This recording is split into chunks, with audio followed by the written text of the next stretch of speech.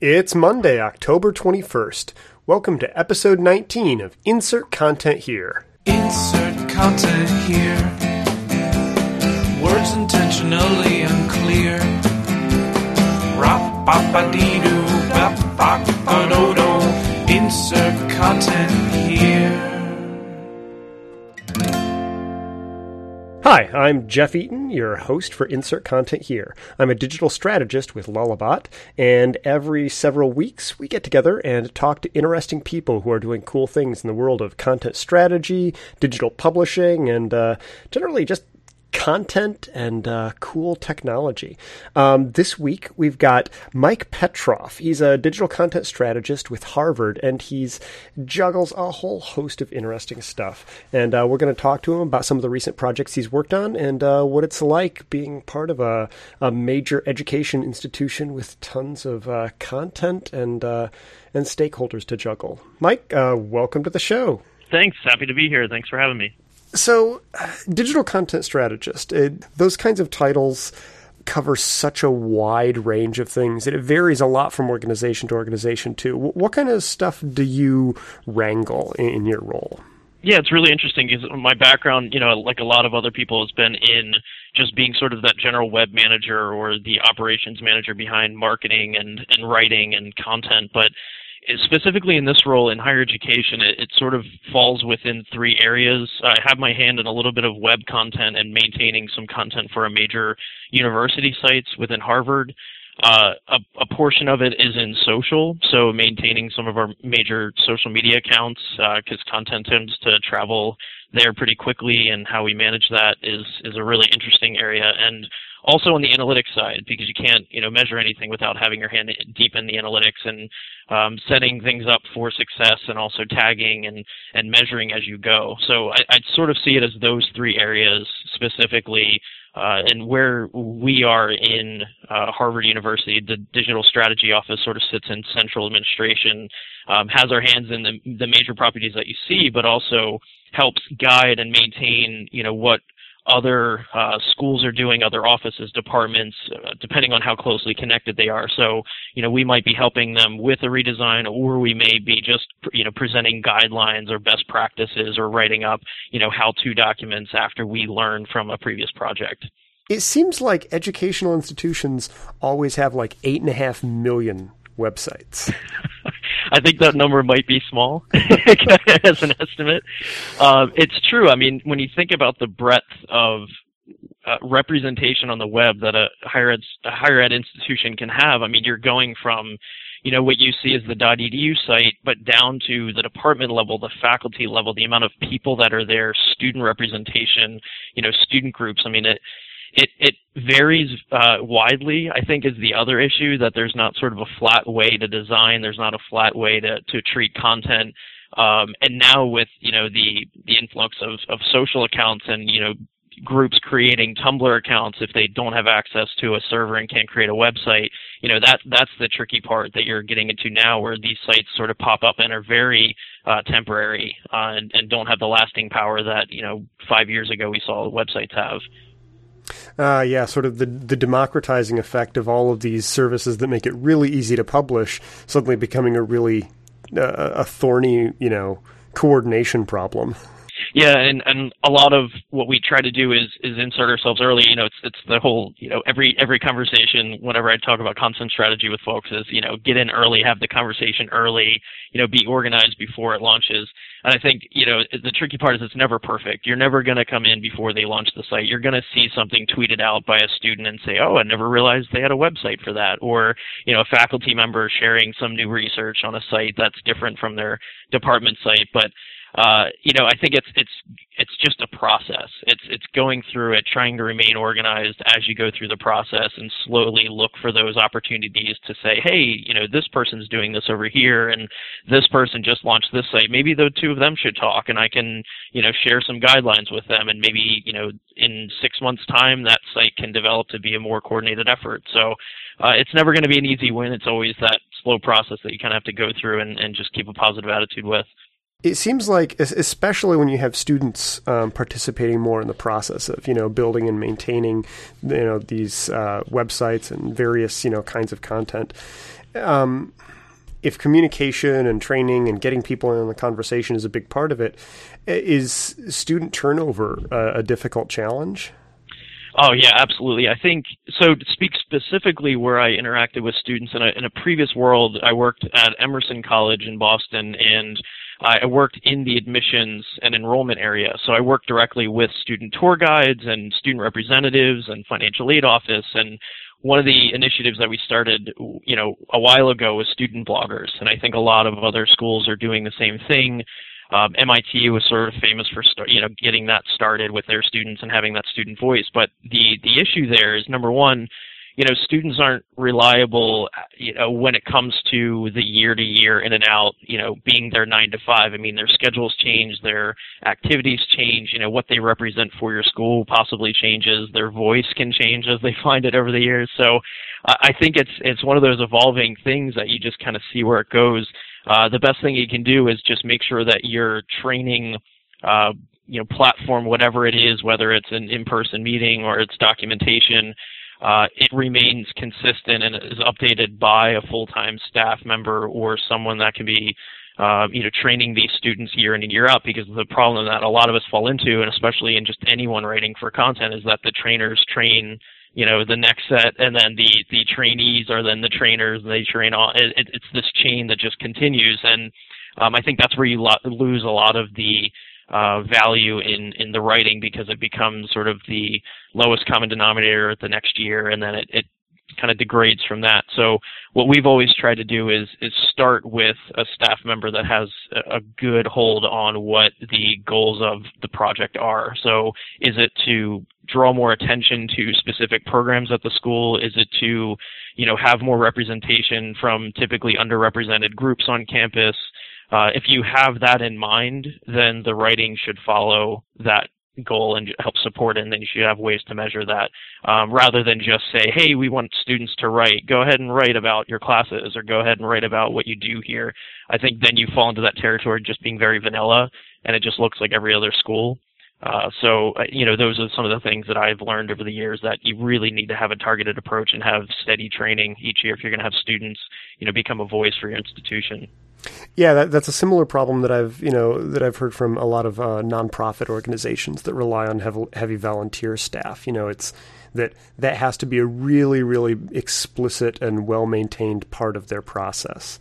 And I think it's not only the writing of the content, but it's also the sharing of the content too, because what you're always trying to do with your social accounts, especially in higher education, is find those influencers, find those advocates for what you're trying to share out, and the students at the school typically are the most active within the school organizations, have the most connections, and I think that's where the value comes in too, that people tend to forget, is they just hope that students write the post, and then they have their email blast that they send, or they have their ways to get people to the blogs. They don't think necessarily that these students are the most connected to their writing too, so why not try to get them to share some of the content within their student groups, or if they're meeting a student on tour, mention something recent that they wrote in the blog, if it's a this dorm versus this dorm or something like that. So those things are really powerful. That word of mouth or the social spreading of that content really, really helps, and it gives that student a sense of value. Like if their post was talked about, or someone said something great about that post, I think that makes the student feel like they're much more important when it comes to what the overall content strategy is of the university. You also I'm not sure if it's actually relaunched yet, but I know you just completed a redesign of the Harvard Gazette. That's correct. Yeah. It launched in early July, and it was a big project for probably about 5 to 6 months of a lot of planning and strategy. But yeah, it launched it's on WordPress, and in early July is when we actually went live with the new design. What role does the Gazette play in your communications, and what prompted that redesign? Well, the Harvard Gazette is within the public affairs and communications area of Harvard University, and it's sort of seen as the official news voice of Harvard. So, I mean, it's existed for, I think they're doing a story on it soon, but over 100 years. It started as sort of a calendar, and then evolved into a newspaper, and then went to the web in late 2000s, and slowly has been sort of changing over time, went into WordPress, so content management system actually was implemented. And then with this redesign, it was sort of looking at what are the trends that we're seeing with readership. Are readers moving more towards mobile and tablet, which, I mean, everybody's seeing that specifically within the news area. It's becoming dramatically more social. Our subscriber base for our email newsletter is growing. What can we do with the design and the content structure on the site to help not only the readers coming into the site, but the editors, be able to build content to be able to support whatever they're trying to cover as years move forward. That makes sense. So, I mean, it sounds like the changing metrics of, who was reading it and what kind of patterns were there was a big driver for that. Were there any particular trends that you saw that were interesting or outside of what you expected? Yeah, I mean, I think over the past 2 or 3 years, it's mobile and social have been just huge. So I think it's not only just, okay, we have mobile traffic, let's make a mobile-friendly site. There's that path you can go down, which you make the mobile version of the site and the desktop version of the site, which we had going for 2 or 3 years. But the biggest issue there, and an interesting trend that we saw, is that usually when you develop a mobile site, you strip out a lot of the extraneous content, the sidebars, possibly some of the carousel elements, video, if video is in Flash or something. But I think what was really interesting here is that I've only been at Harvard for a year now, a little over a year, and when I came here, there was some sort of, a track record of things that we wanted to change in the Gazette, or areas that we knew we needed to improve over time. We were collecting those, but a lot of the suggestions came in of, as mobile devices became stronger on what they could display content-wise, there's more of an effort to say, hey, we built this carousel, you can't see it in the mobile browser, the mobile display site, so what can we do to try to change that? Or, hey, we have this, video playlist we want to embed, or, hey, we have this. So it seemed like the type of content that was going into the story was changing as much as the users were coming to the site and what platforms they were on, what devices they were on. So it was that merge between what can we build on the site that's still viewable, but then how can we make the site display all that stuff across mobile, tablet, desktop that can still do everything that we want it to do. Yeah, I think that's a really interesting aspect of it, because it's very easy when you're embarking on the planning process to sort of view, our content as sort of a platonic ideal that then gets adapted to various contexts. But that idea of shaping it towards how people are using it, I think is a pretty important part of that process. Were there any changes that you explicitly made, towards those ends, or was it mostly just sort of following what had already been happening? I think it's a little of both. I mean, the Gazette editors and the team in the HPAC, which is the Public Affairs and Communication Office, had a very specific set of goals that they wanted to achieve with the site, which I think was the basis for a really, a project that you have goals that you can attain and achieve. But some of the things that we were looking at the old version of the Gazette and looking at the redesign and seeing how people were using the site is just the ease of access of, trends that we're seeing across other news sites. I mean, surfacing using, algorithm surfacing what's popular within the site, surfacing, what's latest or what's related specifically across, other areas of the site that you might not, know exist. Things like, at the bottom of articles, one of the things that we are noticing actually some really solid analytics for so far is, this idea of stripping out a footer and replacing it with sort of a single next story. I mean, something that you're seeing across other sites is that, giving less choice, is that going to, decrease your numbers overall? Is that going to increase your numbers? What are you trying to drive people to? Is it your contact page? Or is it the next story on your blog? So we made some little tweaks and changes, I think, in the UX just to say, what can we provide the user as a single point of, a next step rather than just give them 45 options. That whole idea of a sidebar becoming just the dumping ground for everything related for a story. How can we be smarter about that? How can we look at analytics over the past 2 years and say, what are people clicking on? Why are they clicking on that? If it's events, well, what events should we be feeding into that area? If it's popular stories, is it popular within the category? Do they want to see just popular overall? Does that relate to what they're trying to find in the site? and even down to search terms and helping, influence some specific areas of search. Is our, menu system broken? Does it need improving?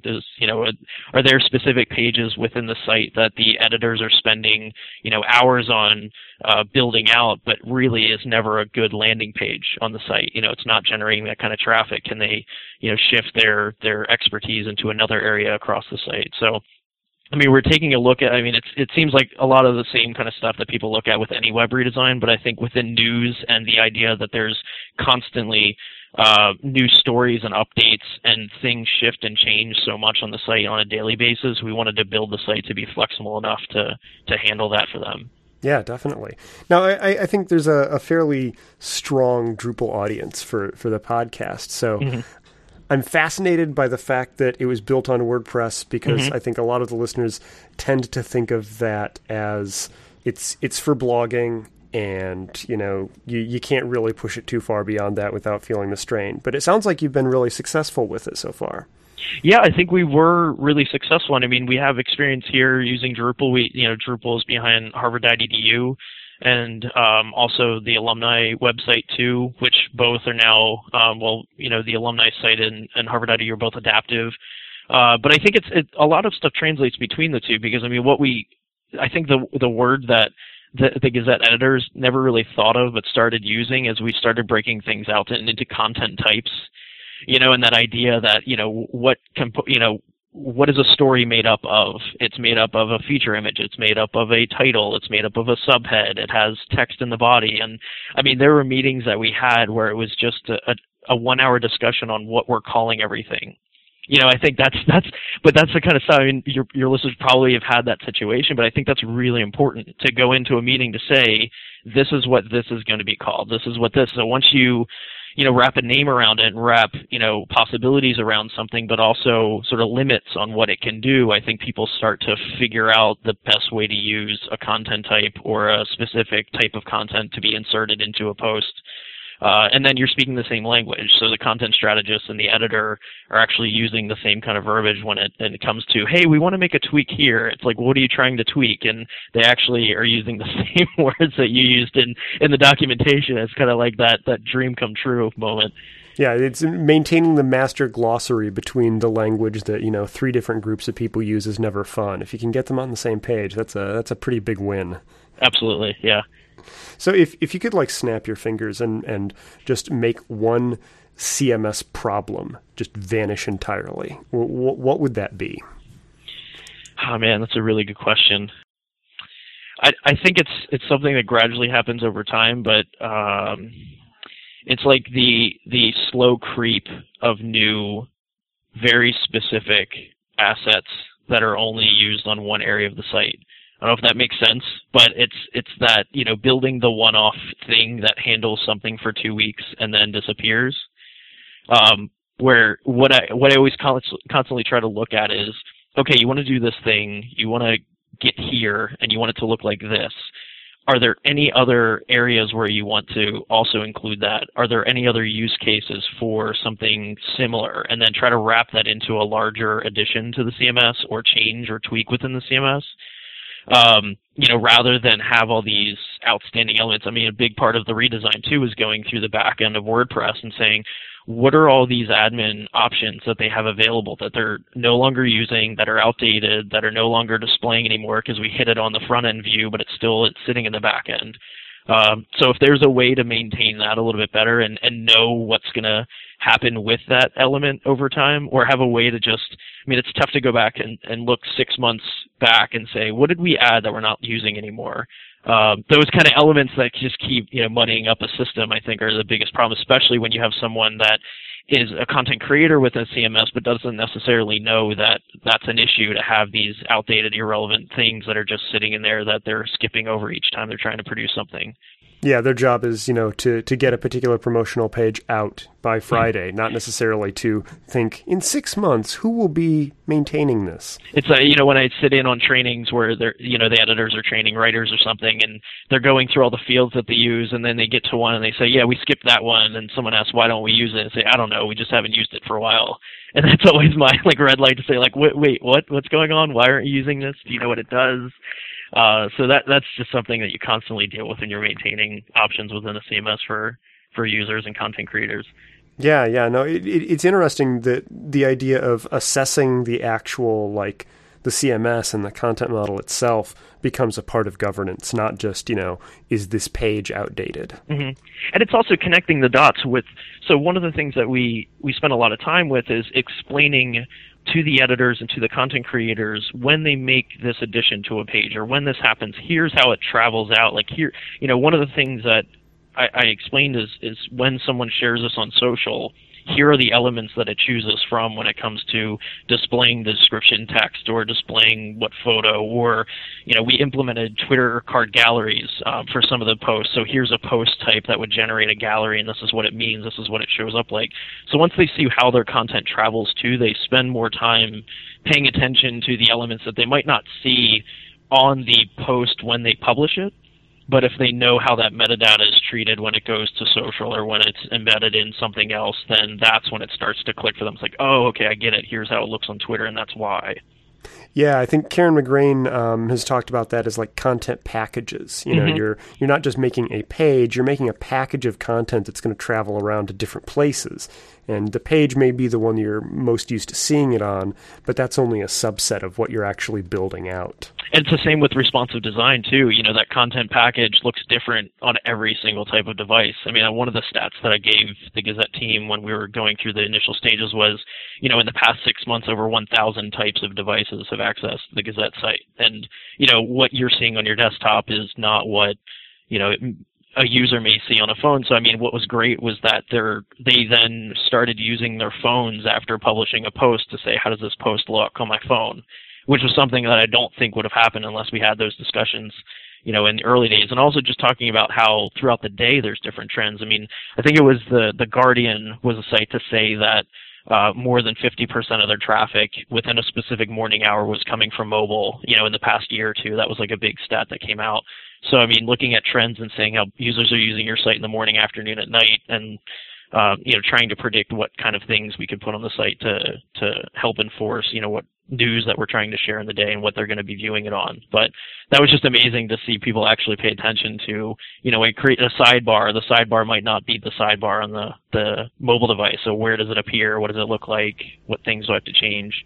On the subject of social usage and sharing too, I know you've spoken recently about the idea of making content more shareable, and I guess sort of meeting people where they're at online and getting important educational or news content out there instead of just trying to draw them into your central your primary site. Can you talk a little more about that? Yeah, I think so. I work with Perry Hewitt, the Chief Digital Officer here, and she's been an advocate for. She likes to use the term we're in the context business, not the breaking news business here. Sometimes there is breaking news, but most cases, like today with the March on Washington, what we're looking for is what Harvard experts are here to talk about the subject. Has Martin Luther King ever? We have a lot of speakers come through a place like Harvard. Do we have any content relevant to his speech that may have been a precursor to it? So I think social, when you look at our general plan for our Harvard account, it's trying to add context to the popular conversation going on in social. We tend to not try to create conversation. Sometimes we do wrapped around things like our new, class of 2017 coming in, but we always look through that lens of, if we post this out and it's not something everyone else is talking about too, the chance that more eyeballs are going to, be attracted to it just because we're tweeting it out is really unlikely. So I always try to look for that area. And it's same thing within the Gazette and how, this web redesign and how they're focusing more on analytics. They're looking more at, how did this reaction story to this news piece do in our email, or how did it do on Harvard.edu, or how did it do on social? And looking at those three avenues to publish stories out, what are our audience craving on those platforms? So is email kind of one thing and they're looking for more community news? Is the Harvard.edu website more driven by organic traffic? So we're focusing more on key searches and things that people are looking for just in general about Harvard. And then social, is it more about the specific conversation of the day or the hour even? So trying to look across our content and say what's the most relevant for each platform and how to share it out. And social, is one of those things that just changes hourly. And it's, I think a strong thing that we try to do too is just have a really strong editorial calendar to try to plan for things, not to be prescriptive with this is the tweet going out on Friday that says this about this news item, but just a general kind of temperature check on what's going to be talked about in the world of social, and do we have any content relevant to it, so that day comes up we can keep an eye on it and say, how do we react? Is it something that's worth writing a story on? Is it something worth just grabbing existing content on? Do we have a video that helps support it? Is that video in a playlist of other items? So social is that constantly evolving thing, but there are some things you can do to help prepare for that, maneuvering each time you see something new. Do you have dedicated people like managing the social stuff, or is that something that just falls under the umbrella of other editorial responsibilities? A big thing here is just people that are content or communications people, and social is just an aspect of that. I think that's just a job description, kind of job title thing specifically here, but I'm one of the people behind our main social accounts, so at Harvard on Twitter, Harvard's Facebook page, Google+, LinkedIn, Instagram. We also have 2 or 3 other people with access to those accounts. We have another digital media strategist that's looking at our multimedia accounts, so things like iTunes U, YouTube, SoundCloud. So we're kind of the link between the content creators and the publishing platforms. And then we just take it another step further, since we're so close to it, through the social channels. So if there's a new YouTube playlist, there's a constant conversation of, how are we utilizing this for social? Are we sharing it out? Are there specific times to use it? So I wouldn't necessarily say there's one person whose sole responsibility is to just manage the social channels. It's more about, being a link between the content creators and the publishing platforms, and then extending that into the social media channels. So before we close up, what's next? It sounds like you've got a lot of irons in the fire. Is there anything in particular that's interesting on the horizon that you're working on? It's something that's in our minds, and I think it's something that I've seen other news sites do, and it's just something interesting to me on a personal level, but I feel like it's the commenting and commentary on news sites.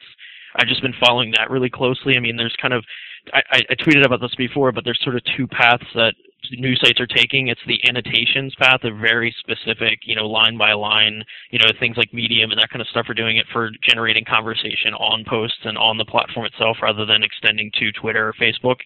And then there's the sort of comment grouping, which is, the same groups of content spread over 3 or 4 different stories. Like I think the New York Times did that with, a few different posts on Anthony Weiner when that happened, that there was this general statement at the end of a post to generate comments. So it's interesting to see comments sort of coming back into the foray of content on a site, rather than just saying, comments happen on social, but we'll draw people to the site just to read the story.